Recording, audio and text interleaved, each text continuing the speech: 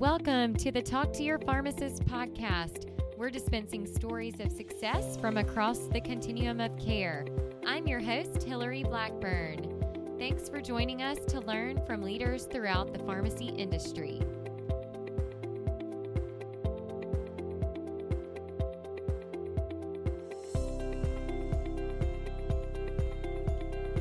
Right. Today we have a special guest on the Talk to Your Pharmacist podcast, clinical pharmacy specialist at QSource, Amanda Ryan. Amanda received her PharmD from Midwestern University and has a certification for geriatric pharmacy. She has worked in both the retail pharmacy settings and long-term care settings and has MTM experience. Amanda, welcome to the Talk to Your Pharmacist podcast. Thanks, Hillary. It's great to be here with you today. Well, now that our listeners have heard a little bit about your background, maybe you can fill in any gaps and tell us a bit more about your personal life. Sure. So I actually live in Franklin, Tennessee. I've got 2 kids. I've lived in the Middle Tennessee area now since 2008. So I'm not originally a Southerner. I'm a transplant, but I really enjoy living in Nashville. It's a great city. I lived in Chicago prior to moving down to Nashville, where I went to pharmacy school at Midwestern. And so my husband was really interested in living somewhere new after we lived in Chicago. And so he was really the driving force, I guess, behind that. We moved down here and didn't know anybody. So it's been great living here and getting to know everybody and the Southern culture and being a pharmacist here in Nashville. Well, we have a lot of transplants in Nashville, and it's certainly a booming area for healthcare. So you've been with QSource for about 2 years. Can you tell us a little bit about what QSource is and kind of your role on the team? Sure. So QSource is a nonprofit company that is a consultancy firm for healthcare quality improvement. So we do lots of various projects and work with many organizations on healthcare quality improvement activities. So the one I focus most of my time on is a contract that we hold with CMS, or the Centers for Medicare and Medicaid Services. There are a lot of initiatives that are within that contract. It includes things like improving care for patients who have heart disease, controlling blood pressure, controlling cholesterol, aspirin and therapy where appropriate. It also includes care coordination activities, so helping patients when they leave the hospital and are going to a skilled nursing facility and then perhaps going home with home health services, making sure all the coordination of care is happening appropriately and that we're communicating among the different healthcare providers. We also help improve quality of care in nursing homes, so reducing inappropriate use of antipsychotic medications, as an example, reducing incontinence rates, helping reduce falls. We also have a couple of initiatives that I work a little more closely on. One is increasing immunization rates, so especially with flu, pneumococcal, and herpes zoster. I also help with some of our classes for diabetes self-management education. So we both train patients directly, so Medicare beneficiaries in particular, and we also train peer educators so that they can train patients in diabetes self-management education. And then I spend most of my time on a piece of our work that focuses on medication safety. So we are looking to, number one, reduce adverse drug events from opioids, anti-diabetic agents, and anticoagulants. And we are also looking to reduce utilization of emergency department services, inpatient services for patients who are taking those medications.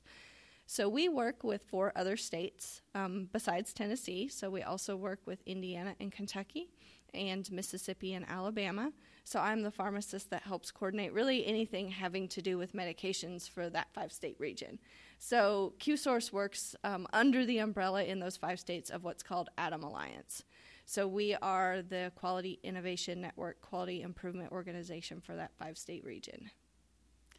Well, it sounds like you stay pretty busy managing 5 different states, and there are a lot of great quality initiatives that you're working on. And how does QSource determine which patients to focus on. If it's a CMS granted awardee, how do you choose? Is it working with specific patients, or do you have specific entities that participate in these multi-state groups? That's a good question. So our work is funded by CMS. So for the most part, we do focus on Medicare beneficiaries, so patients over age 65 or those with disabilities that qualify them for Medicare. However, when we're working on quality improvement activities, it really does affect all patients. So we work with any type of healthcare provider and really any stakeholder. So examples are hospitals, skilled nursing facilities, dialysis facilities. We absolutely work with patients and beneficiaries because they are the reason we provide care. So we always want them at the table as well. So anybody is always welcome to work with us, and we really, although we focus on the specific Medicare population, are really looking to improve care for everybody. Wow. So what are some of the skills that you have that really lend themselves well to your current role? So I would say I use pretty much everything in my background that I experienced before I came to this position. So you mentioned before, Hillary, that I started in retail pharmacy. So the piece that I really draw from that is the talking to one-on-one with patients, to trying to understand their experience and really get to know them. That's really important in the work I do now. Since we're trying to help make their healthcare better, it's important to know the patients.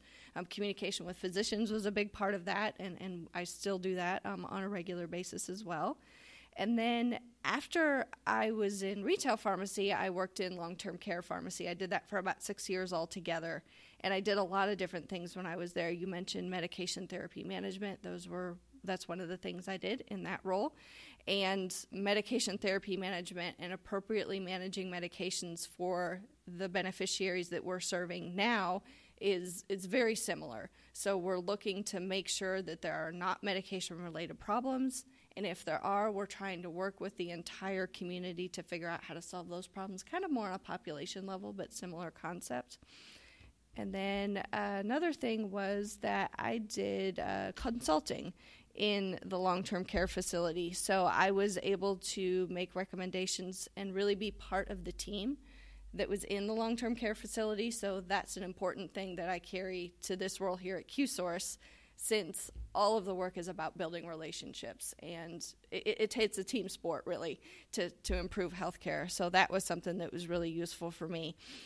One other thing that I would just mention that's not really a skill, but I really feel like my involvement with the Tennessee Pharmacists Association was key to building relationships within pharmacy and outside of pharmacy that's been helpful in this role, and it's really how I found out about this role at QSource in the first place. So it's been really valuable to me. That's amazing. And I'm sure as you move from Chicago down to Tennessee, probably joining the Tennessee Pharmacists Association was one of those ways that helped you really get plugged in Nashville. Absolutely, yes. And yeah, that's great that you were able to have such a robust background that you can draw from, and is really helping you be successful in your current role. Amanda, you've had a lot of experience in your career, and do you have any lessons learned that you might want to share with our listeners out there? Sure. I think probably the biggest lesson I learned happened before I even went to pharmacy school. So initially, I graduated with a bachelor's degree in biology, and I intended to get a PhD. I was ready to go right out of undergrad. I'm like, okay, I'm going to go get a PhD in cell physiology. That was the program I started. And so I went to that program, and I realized very quickly that it just was not a good fit for me. I stayed there for a semester, and then I decided I needed to do something else. And at that point, I was really kind of lost because I had a singular goal in my head, and it just didn't work out the way I had planned it. So it took me kind of a while to figure out where to go next. So I did a lot of talking to people. I took some personality tests. I did all kinds of things over the next 5 years or so I spent about 3 of those years working at Loyola Medical Center in Chicago doing leukemia research in a basic science molecular biology lab. And so I had the benefit of taking classes. It was one of the benefits of my employment. And then I finally came to realize that pharmacy was the place that really fit.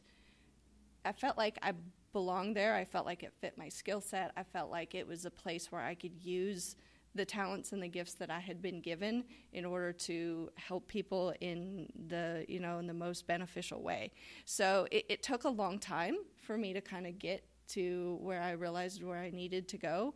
And I also was a little bit older than most of the other students in my pharmacy curriculum. But for me, the experiences that I had before I got there, it helped me get through pharmacy school too. Because it's like, I've tackled some hard things already. I know I can do this too. So it was really helpful and not the way I envisioned it, but it turned out really well in the end. That's so interesting. And, I think a lot of times pharmacists being type A personalities, we're so afraid to fail, or we're afraid that we have this goal in mind and then something changes. And so I think that you kind of being open to change and, just realizing that it's okay if it takes a little bit more time to get to exactly where you want to be, but now you're in the groove and are able to use all of your past experiences and skills. So, Amanda, tell us a little bit about something that you've been really successful in so far in your career, and what are some of the things that helped contribute to that success?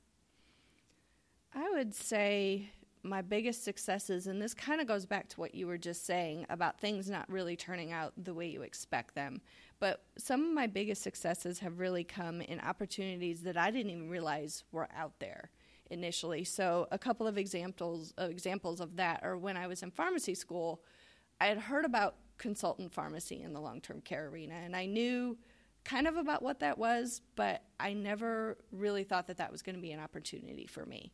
And so when that came up, it was a really exciting thing, and I was happy to be a part of that. So that's just something that I never realized was going to present itself, and it did. And I was really able to understand the way skilled nursing facilities work and how we can best serve those patients. It inspired me to get my board certification in geriatric pharmacy. And then I guess the second one that really goes along with that is quality improvement. I don't think I ever heard the phrase quality improvement in pharmacy school.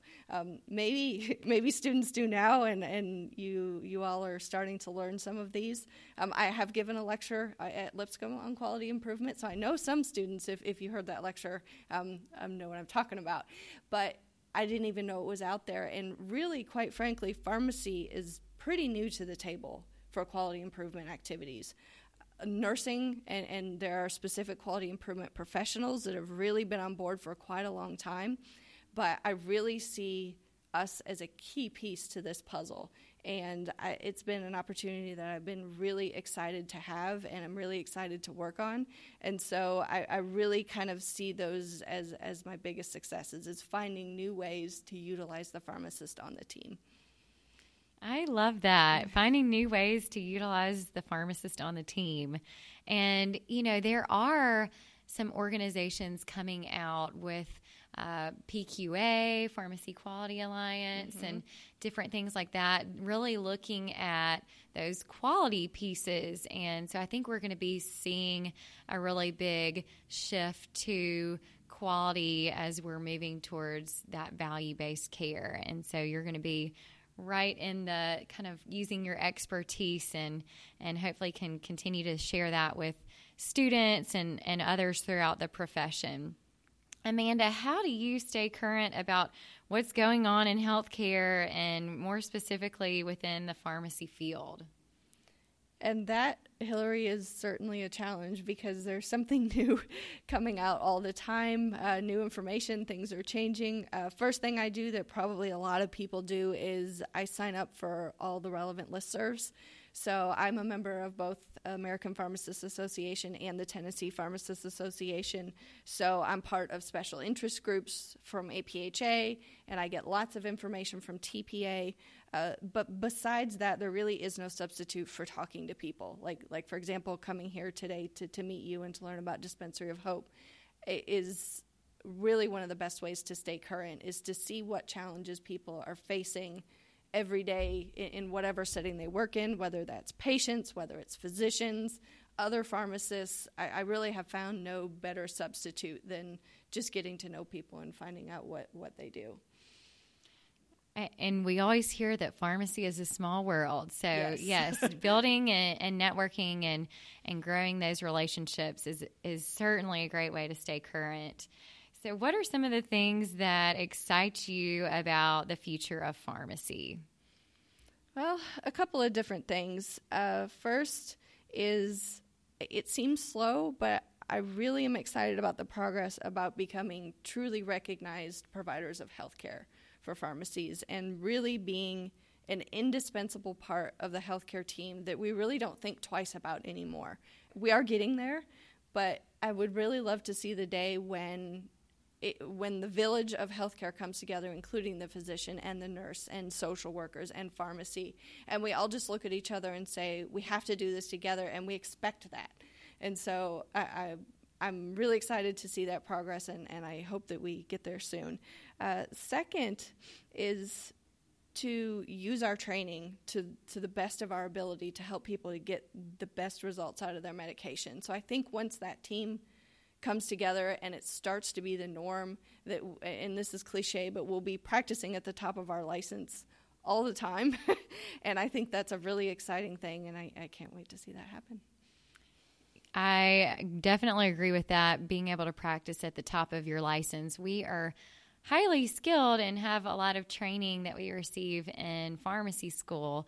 And so being able to utilize all those skills to ultimately benefit the patients is really what's important. So, Amanda, as our final question, what is some advice that you would tell your younger self and for other pharmacists out there who are just getting started in their career?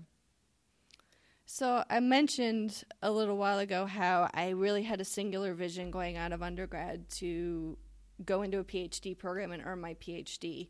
So the funny thing is when I went to pharmacy school, I did the same thing. I'm kind of a slow learner sometimes. So I had a very specific vision for what I wanted my career to look like. But where I'm sitting now, there's no way I could have predicted that I would be sitting where I am when I was in pharmacy school.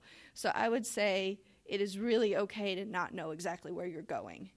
But on the flip side, you can't, just kind of wander around. You always got to keep your eyes open.